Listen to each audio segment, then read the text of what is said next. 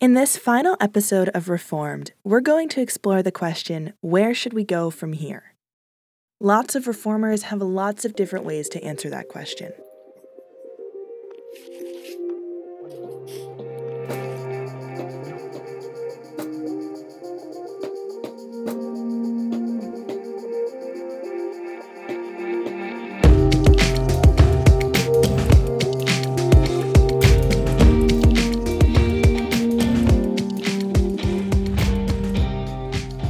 Famous civil rights activist Angela Davis advocated for prison abolition in her book, Are Prisons Obsolete?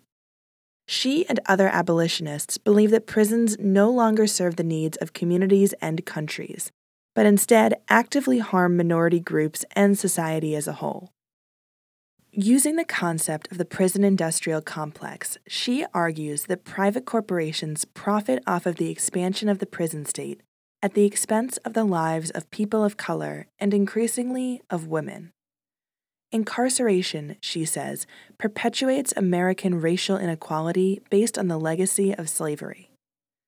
Most importantly, she says that incarceration does not decrease crime, but merely expands the range of activities that are considered criminal. Like many reformers, Davis imagines a world where America uses the capital currently invested in prisons to embark on projects that benefit disadvantaged people and communities. She says that we should develop, quote, an array of alternatives that will require radical transformations of many aspects of our society. She wants to reform schools, remove police presence from the classroom, expand educational opportunity, and combat the school-to-prison pipeline.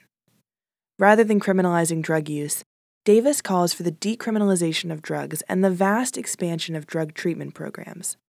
She also calls for the protection of women who have been imprisoned for fighting back against abusive partners, the restoration of welfare programs, establishing a livable minimum wage, and other programs targeted at social inequality. Davis's suggestions, while they are radical, target the root causes of mass incarceration. She suggests turning a system on its head.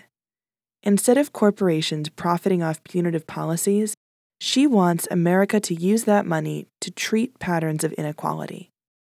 She asks us to imagine a world where, rather than the prison system perpetuating inequality, we create a new system aimed at establishing equality. Davis's approach is radical. Many activists aim at much smaller reforms. Saquon R. Merritt, a justice reform advocate, entrepreneur, businessman, and formerly incarcerated person, had ideas for how government policies can better help incarcerated people and improve the criminal justice system. Yeah, it seems like the answer has been the same forever, but it seems like they don't want to locate funds to it. And that's education. That's education, man. Yeah, education. And now that is the cliche answer that everybody knows. But now it's like you go deeper, what kind of education? What kind of education do we need?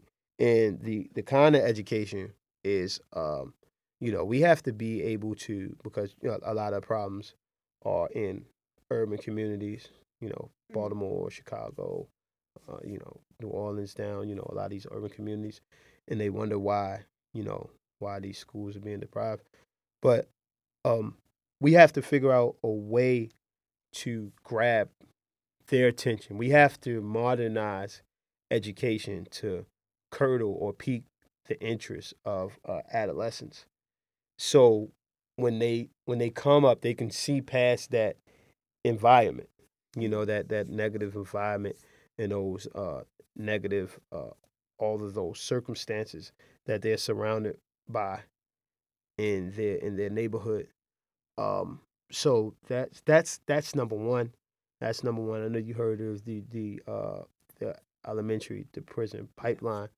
So we got to start from there, because if the home isn't right because of the cocaine in the 80s and the big drug epidemic, and people like me, fathers incarcerated, and you have the broken home, school is the next thing.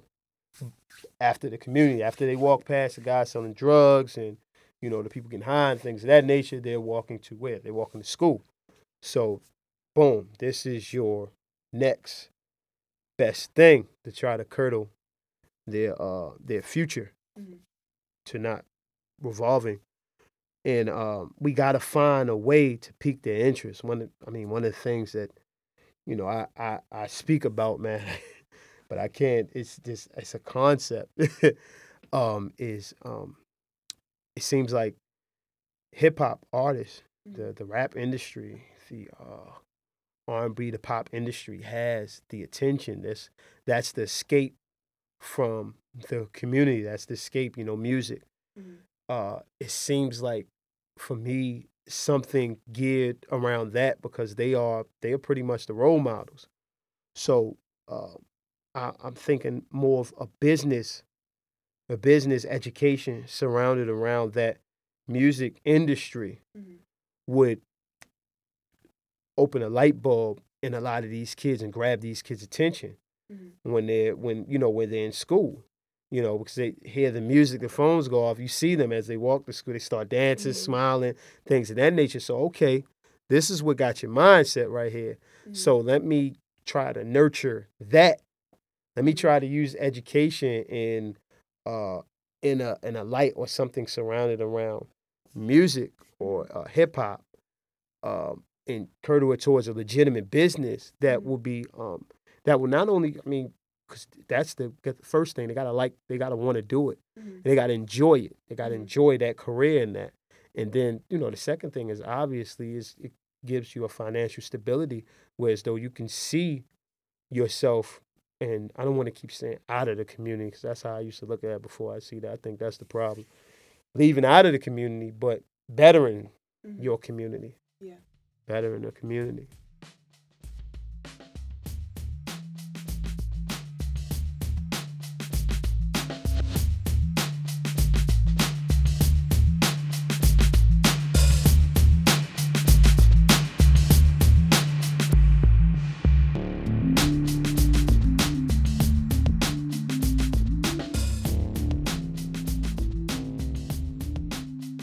Some conservatives view mass incarceration as an issue of government overreach.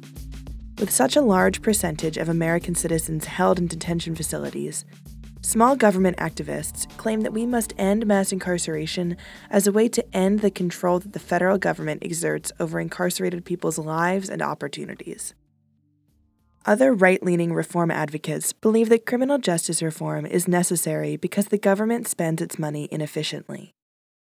While we discussed in Episode 3 the economic conundrums that prisons pose, many conservatives believe that by reducing the size of the carceral system, we can spend funds more efficiently and improve long-term outcomes for incarcerated and formerly incarcerated people, reducing recidivism and reducing the time that people spend in contact with the justice system.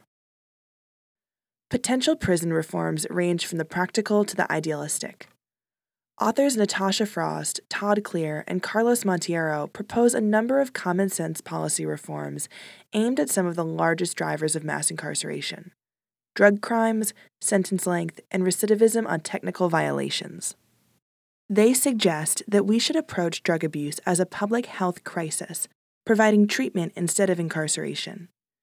They want to abolish mandatory sentences and reduce the length of all prison sentences, which will address one of the current dilemmas of the prison system: long-term isolation from mainstream society and the open workforce. To tackle recidivism, the authors believe that we should eliminate recidivism enhancements, which allow repeat offenders to have longer sentences than first-time offenders. They also believe that criminal records should expire over time and that people should not return to prison for technical violations. As we discussed in Episode 4, technical violations drive recidivism rates and often occur as a result of unclear or extremely restrictive requirements associated with parole and probation. Other authors, like Judge Robert Sweet and James Thompson, think that judges could drive criminal justice reform. They urge judges to reflect on the effects of charging, sentencing, alternative sentencing, and reentry, and to become informed on criminal justice issues. While certain impositions, like mandatory minimum sentences, check judges' discretion, people serving as judges, Sweet and Thompson believe, should be informed and concerned about the long-term implications of their actions. Professor Joshua Miller also had recommendations for how the average person can get more involved with criminal justice reform. People should educate themselves about the issues. They should use criminal justice policies, and especially tough on crime policies, as a litmus test for the politicians that they vote for. And they shouldn't vote for people who seem like they want to be tough on crime. In fact, they should discourage that. People should, if they can, get involved in the kinds of volunteer programs like the one that I started at Jessup Correctional Institution. They should seek ways to engage with the carceral institutions around them, which might just mean figuring out where they are and how they can be of use. It might mean engaging with the families of incarcerated individuals who are not evenly distributed, but rather tend to be African American and urban, and thus facing a number of other challenges, as well as having an incarcerated family member. But we shouldn't abandon those people. Ordinary people can hire formerly incarcerated workers, and they should deliberately choose not to stigmatize that kind of identity.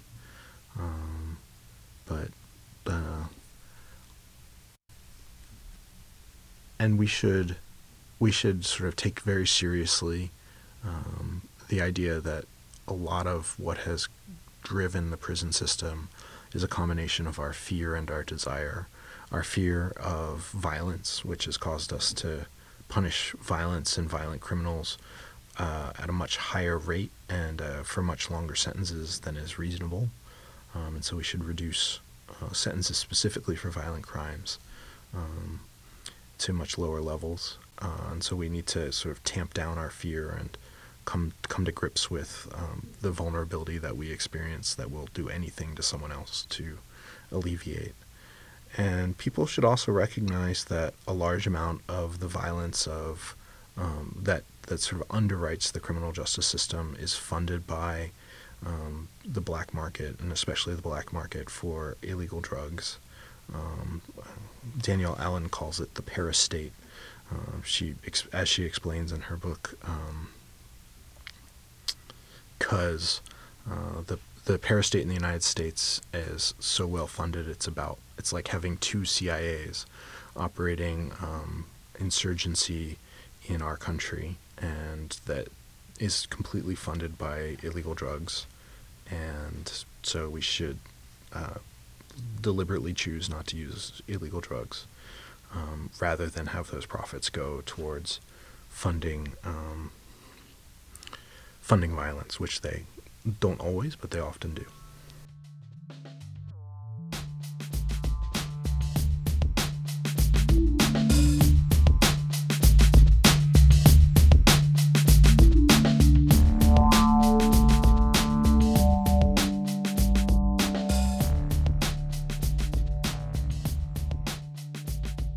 Other authors call for us to transform the way our society responds to violence. Danielle Sered writes, "We cannot